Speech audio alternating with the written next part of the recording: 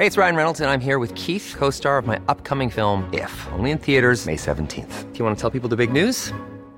All right, I'll do it. Sign up now and you'll get unlimited for $15 a month and 6 months of Paramount Plus Essential Plan on us. MintMobile.com/switch. Upfront payment of $45 equivalent to $15 per month. Unlimited over 40 gigabytes per month. Face lower speeds. Videos at 480p. Active Mint customers by 531.24 get 6 months of Paramount Plus Essential Plan. Auto renews after 6 months. Offer ends May 31st, 2024. Separate Paramount Plus registration required. Terms and conditions apply if rated PG. Wow. Nice. Yeah. What you're hearing are the sounds of people everywhere putting on Bombas socks, underwear, and T-shirts made from absurdly soft materials that feel like plush clouds. Yeah, that plush. And the best part? For every item you purchase, Bombas donates another to someone facing homelessness. Bombas. Big comfort for everyone. Go to bombas.com/ACAST and use code ACAST for 20% off your first purchase. That's bombas.com/ACAST. Code ACAST. Today on the Bell Tell, just what exactly is the Northern Ireland Protocol? The protocol is the biggest threat to the Union in my lifetime, which is stripping away our membership of the United Kingdom and is pushing us off the window ledge of the Union. It dominates the airwaves. It was the big issue of the election campaign. It brought down Stormont. Holding this office is one that comes with a heavy responsibility. Our institutions are being tested once again by the agreement made by the United Kingdom Government and the European Union, which created the Northern Ireland Protocol. It has seen street protests, even rioting. Disperse immediately or water cannons will be used. But many seem confused about what exactly they're annoyed about. I don't think young people really understand the details in terms of the Irish sea border and stuff. I think what they're being told is that Sinn Féin are winning, the Republicans are winning, and that our identity is under attack. I have to be honest, perhaps like you, I struggle to understand the protocol. I couldn't explain what it is, but I am joined by two people who could. The Belfast Telegraph's Northern Ireland editor Sam McBride and our business editor Margaret Canning. So welcome Sam, welcome Margaret to the studio. Thanks for coming in and doing this for us today. So, here's your challenge. Can you explain to me and the person on the street just what is the Northern Ireland Protocol? You've got 60 seconds.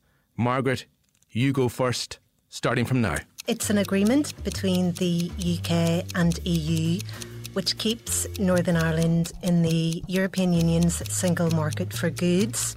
That has the effect of avoiding a hard border between Northern Ireland and the Republic of Ireland resulting from Brexit. A hard border would have been politically toxic. It could have led to lots of trouble and attacks on the border. So it was a plan to avoid that by introducing special rules on trade between the EU and Northern Ireland. It's had the effect of introducing checks on goods coming into Northern Ireland. Have I talked past the 60 seconds? I don't think you've done it. I think you've beaten the challenge. No, I hadn't finished. I thought because you were holding up the phone, I had to. Oh, right, okay. So basically, it's had the effect of avoiding a hard border on the island of Ireland, but introducing checks on goods coming from Great Britain into Northern Ireland. That's created a lot of problems for companies in Northern Ireland and Great Britain. Well, Sam, top that. How do I top that? So it's a document which was agreed between Boris Johnson's British government and the European Union. It's 63 pages, and as Margaret says, it succeeds in avoiding a hard border for goods on the island of Ireland, but it does that at the expense of creating a new border for goods coming into Northern Ireland from the rest of the UK, from Great Britain. So by solving one problem, it basically makes a different problem. It in effect keeps Northern Ireland in the EU's single market for goods, and that means that Northern Ireland still has to follow lots of European legislation, which the rest of the UK does not. There are checks on goods coming into Northern Ireland from the rest of the UK, but the significant element of this is that it's a one-way border, so it's only about goods coming into Northern Ireland from the rest of the UK. It's not about checking goods going out of Northern Ireland. Some companies can benefit from that, but other companies and consumers are suffering from that because they might not be able to get what they got before coming across from the rest of the UK. Well, I think that's us for today. Thanks very much for coming in, folks. But seriously, there's a lot, obviously, to use a cliche, there's a lot to unpack there. I suppose in a way it is a bit of a fudge, because the problem of avoiding a hard border on the island of Ireland was so difficult. Nobody could see a clear way forward. There were lots of proposals about technological solutions, but those never materialised. They were never closely enough examined for a solution to be found. But it is more than an obscure political document, because it is something that has already been subject to a lot of discussion, a lot of loosening of the rules. In fact, the rules of the Northern Ireland Protocol aren't being applied. In theory, the Northern Ireland Protocol would mean that you couldn't send Great British sausages from Great Britain to Northern Ireland, because they are prepared raw meat preparations which you can't bring into the European Union from a third country. But we have a grace period, which mean that the rules aren't being applied. So we're kind of in a little bit of a protocol limbo, where we're getting a little bit of the protocol, and even that little bit is causing an awful lot of political controversy and difficulty. And one of the aspects of this is that I think none of us, outside of a very small percentage of the population, who have to think about trade and trade rules and the complexity of globalisation and how a product flows maybe 3-4 times across the world. Maybe a fish is caught somewhere in the out in the ocean in the North Atlantic. It's then taken to Scotland. It's maybe flown to China, where some of the processing takes place, and maybe it comes back here. Maybe it's combined in a fish finger with fish that was caught somewhere else. There's incredible complexity to this. Most of us don't have to think about this, because we just go to the supermarket, the stuff's there, we pay whatever the price is, and that's it. And what this has, I think, done for a lot of us, me included, is to force us to understand at least some of the complexity of what trade means for our lives. So this might seem very boring and very bland, and frankly a lot of it is exceptionally boring. It's dull beyond belief, but actually it has an impact. So for instance, I'm a gardener, and as soon as the Northern Ireland Protocol came, I was unable to get lots of stuff that I was getting from seed companies in the rest of the UK. I couldn't get bare root apple trees. That might sound incredibly irrelevant, but when you multiply that thousands of times into all sorts of areas, you get a sense of how this has the potential to disrupt trade, and also how there is a juxtaposition here between politics and between trade. Laws are set, and those laws have real impacts on us, and suddenly Northern Ireland is bound by laws over which our politicians don't have any say. And that, of course, is exactly the position under the protocol that Northern Ireland is in. Other people's laws, foreign laws that govern the foreign single market and foreign customs code and foreign VAT regime that the protocol puts us under, are imposed on Northern Ireland with no say, no right to change or amend. We remember the backstop. What happened to backstop? Brexit deal, all of these terms which seemed to be in vogue, other terms we didn't understand either in general. And then we came to the Northern Ireland Protocol. How did we get to this point? And who supported it? Well, in very simple terms, if we strip away a lot of what happened over those years, we had a situation where once Brexit happened, you had a Northern Irish border of 310 miles or whatever it is. It had been there for about 95 years. There had been a very complicated history to it, but it had largely become invisible to people driving across it. It still existed. There was a currency border. There was a regulatory border. There were different rules and taxation and all sorts of things. But when we drove across it as citizens of Northern Ireland, or people were coming the other way as citizens of the Irish Republic, they didn't really notice it. The road markings changed, the speed limits changed, but it really didn't have much direct impact on them. And suddenly Brexit was a great disruptor here.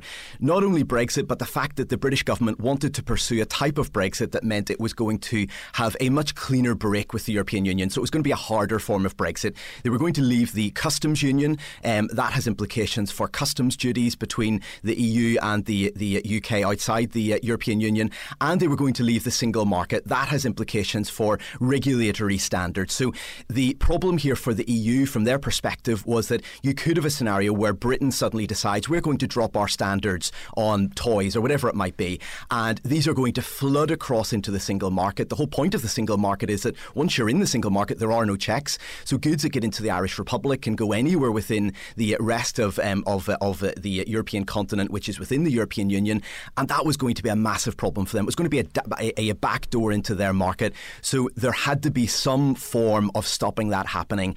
And as Margaret has said, over a very long period, nobody could come up with something that could satisfy both sides until we got to the protocol. So are we saying, Margaret, then this was necessary, even inevitable? I think some fix or some fudge was required because Brexit really upended not just the UK's relationship with the EU, but Northern Ireland's relationship with the Republic as the only part of the UK with a land border with the EU. And it inadvertently raised so many questions of identity for nationalists who, Northern Ireland having voted against Brexit, it had the result of Northern Irish nationalists feeling, well, we like being members of the EU. It helped us resign ourselves to being nationalists who are maybe quite happy with being part of the United Kingdom because we've got the almost added cover of being EU citizens. So it raised a lot of questions like that. But the irony is that the protocol, it settled some of that, but of course it's raised even more toxic and even more controversial issues of identity for unionists. So it in a way, it maybe made a bad situation worse. And the problem it's created is that we can't really judge fairly whether or not it's working for Northern Ireland or whether or not it is increasing prosperity, because everyone's seeing it through the prism of green or orange. So it's really hard to just define whether or not it's good for Northern Ireland because it's just too controversial. Plus, we don't have the up-to-date figures on how it's helping or not helping us. I think it's very important, as Margaret says, to see this as two separate issues almost. You've got the issue of trade and trade rules and what this means for businesses, what it means for consumers, all the practical implications of being inside or outside the European Union. But that was never the real debate here. The real debate was about what this meant for how people felt in Northern Ireland about their national identity. Was this inevitable? I don't think anything in life beyond death and taxes is necessarily completely inevitable. But once Brexit happened, it disturbed that equilibrium that had existed. So there was going to be a problem here. How it was going to be resolved, I don't think inevitably had to be the Northern Ireland Protocol. This was something that was cooked up. It could have been something different. It's ultimately going to be something different. So this was something that was put in place because there was a lack of agreement on anything else. But there was going to be this fundamental problem. People felt as nationalists in Northern Ireland that they had been brought out of the European Union against their will. That was factually correct, that they were being brought out against their will, and they were seeing the Irish border, which they always detested, which they objected to for ideological reasons, for reasons of their identity, being hardened. That was going. That was putting the process that had existed after the Good Friday Agreement into reverse. It wasn't actually against the Good Friday Agreement in terms of the strict reading of what it says, and that was litigated in Belfast High Court, and that was found by a judge to not be against the strict reading of it, but it was against what people expected it meant, and it was against what they felt their identity was moving things towards, making this an island where whether you were in the north or in the south, it didn't matter so much. Suddenly it was going to matter an awful lot more. So politically, some say this is no less than an economic united Ireland. So that's what Jim Allister says, the TV leader, the most hardline unionist leader in Northern Ireland. And to a certain extent, he has, I suppose, dragged the other unionist leaders onto his territory over the last 18 months or so. We had the DUP initially under Arlene Foster when the protocol started in January 2021. She was talking about a gateway of opportunity. She had made clear a few months before that there were people who would fight against this, who would try to overturn it. She didn't like it. She'd argued against it. She really had good ideological reasons to say, I don't want a new border within the United Kingdom, but she had accepted that she'd lost, and she said, I'm not really in that camp, and we're going to move on. We're going to try to make the best of this, essentially. And the DUP has moved on this, I think, partly because they really exposed that they didn't understand what they were talking about. They didn't grasp the complexity of this. They didn't really know the way in which this was going to be implemented in Northern Ireland. And once that started, and once, for instance, some of their voters started seeing various items not appearing appearing on supermarket shelves. They started seeing parcels not coming from other parts of the UK, particularly from smaller companies, not from the big companies like Amazon, for instance, who can deal with the red tape, who can deal with the added bureaucracy around this. But there was a lack of understanding there that was exposed, and there was a weakness for the DUP because they had been at the heart of Brexit. They had pushed for a harder form of Brexit that made this much more likely, and so they were very exposed here. So I think that there was a reversal by them under pressure. Some of that, I think, has not yet fully been seen because, as Margaret says, we're actually not really seeing the protocol yet. We're seeing a sort of semi-skimmed version of it. We're nowhere near the full-fat version of it. I think we probably won't ever get there, but if we did, it would be very unpopular, I think, across communities in Northern Ireland because there would be enormous practical implications. There is at the heart of this document an extraordinary complexity. If you read through the 63 pages of this, you don't see, for instance, that chilled meats, as Margaret said, in terms of British sausages coming across the border from Sainsbury's or Tesco or whatever it might be, are banned from coming into Northern Ireland. What it does say is that there is a certain European regulation that applies. You then go to that regulation, which is very lengthy and which is very complicated. You don't even see there that they're banned from Northern Ireland. What you see is that they're banned from third countries. And as Britain is now defined by the European Union, Britain is now a third country. So it's incredibly complicated, even for people in sectors and industries. When you go and talk to them, and often what I found is that these people, particularly in the early days of this, were really struggling to get their heads around precisely what this meant for them. They were getting very clever lawyers to look at this, and even after that, there was an element of uncertainty about what it meant. Well, Sam, I'm very glad that you've read those 63 pages for me because I still don't fully understand them. I have to admit they're not on my bedside table. I don't know if we're in the position, because it's too early to say perhaps, can we fact check the claim? Is this an economic United Ireland, or can we dismiss that, or is there an analysis there? Well, I think we can dismiss it because, Sam, we were all chatting just before recording began, and Sam was making the point that the protocol means Northern Ireland is still in the single market for goods. But in fact, the European Union amounts to so much more, and the single market also covers capital, freedom of movement, services. So our sphere of EU involvement is limited to goods. But unfortunately, that does then acquire significance because that means physical checks on those goods coming into ports.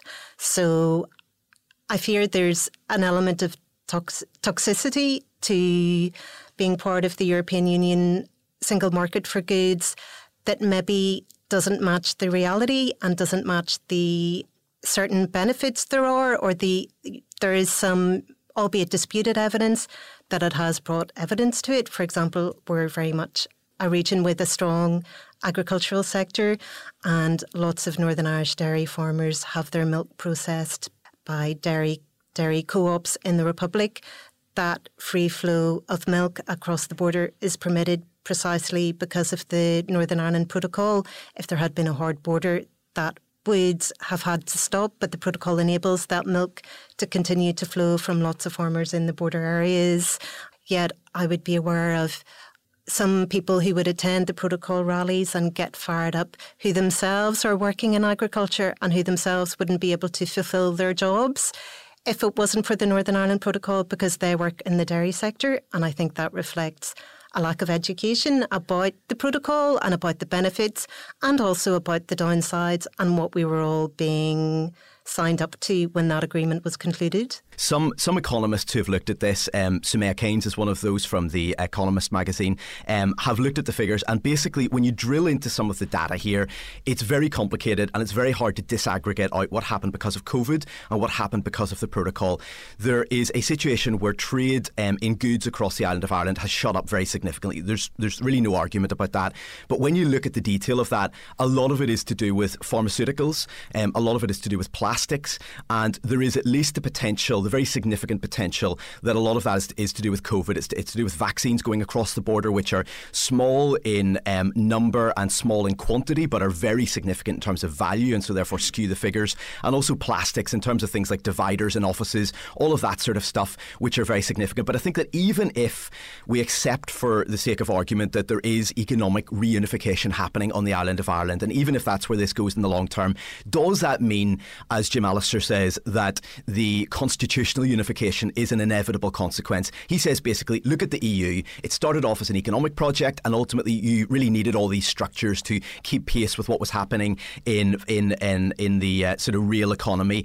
I think that that's too simplistic a view of why people don't vote for Irish unity right now.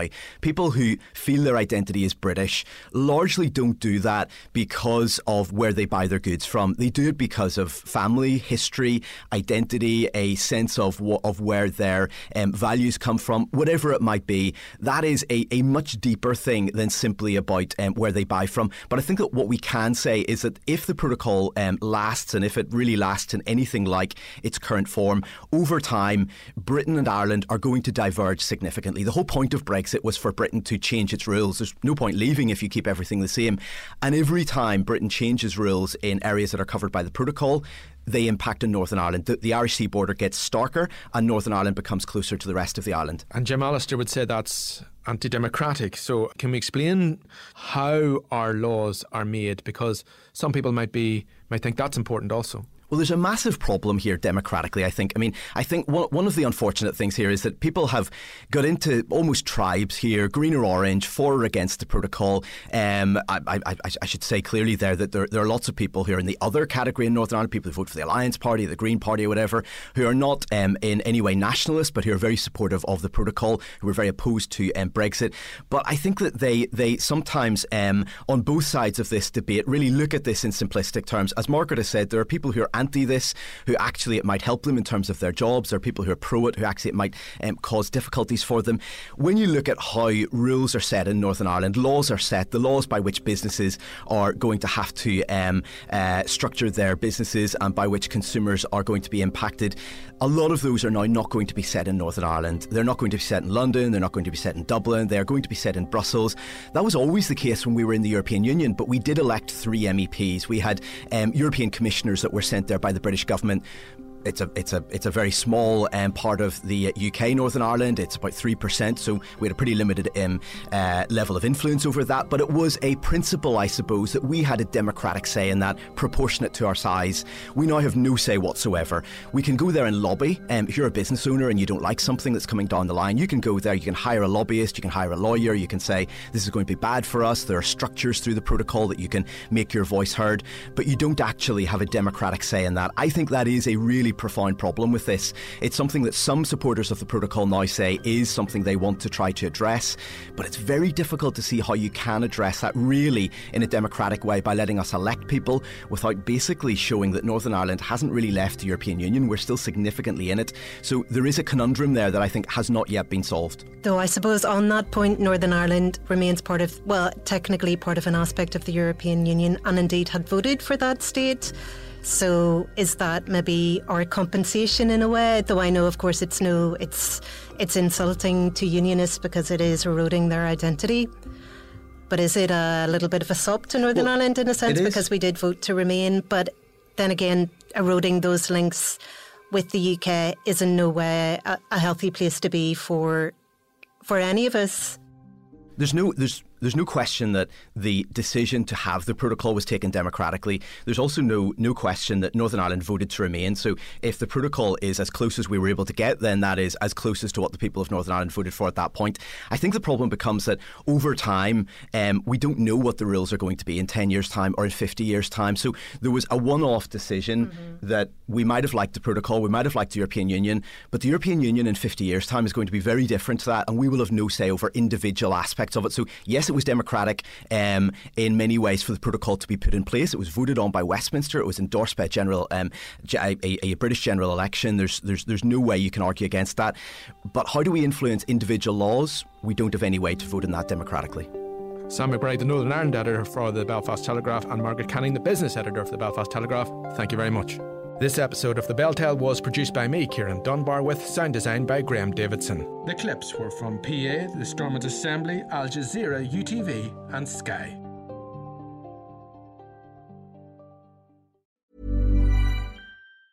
Planning for your next trip? Elevate your travel style with Quince. Quince has all the jet-setting essentials you'll want for your next getaway, like European linen, premium luggage options, buttery soft Italian leather bags, and so much more. And it's all priced at 50 to 80% less than similar brands. Plus, Quince only works with factories that use safe and ethical manufacturing practices. Pack your bags with high-quality essentials you'll be wearing for vacations to come with Quince. Go to quince.com/trip for free shipping and 365-day returns.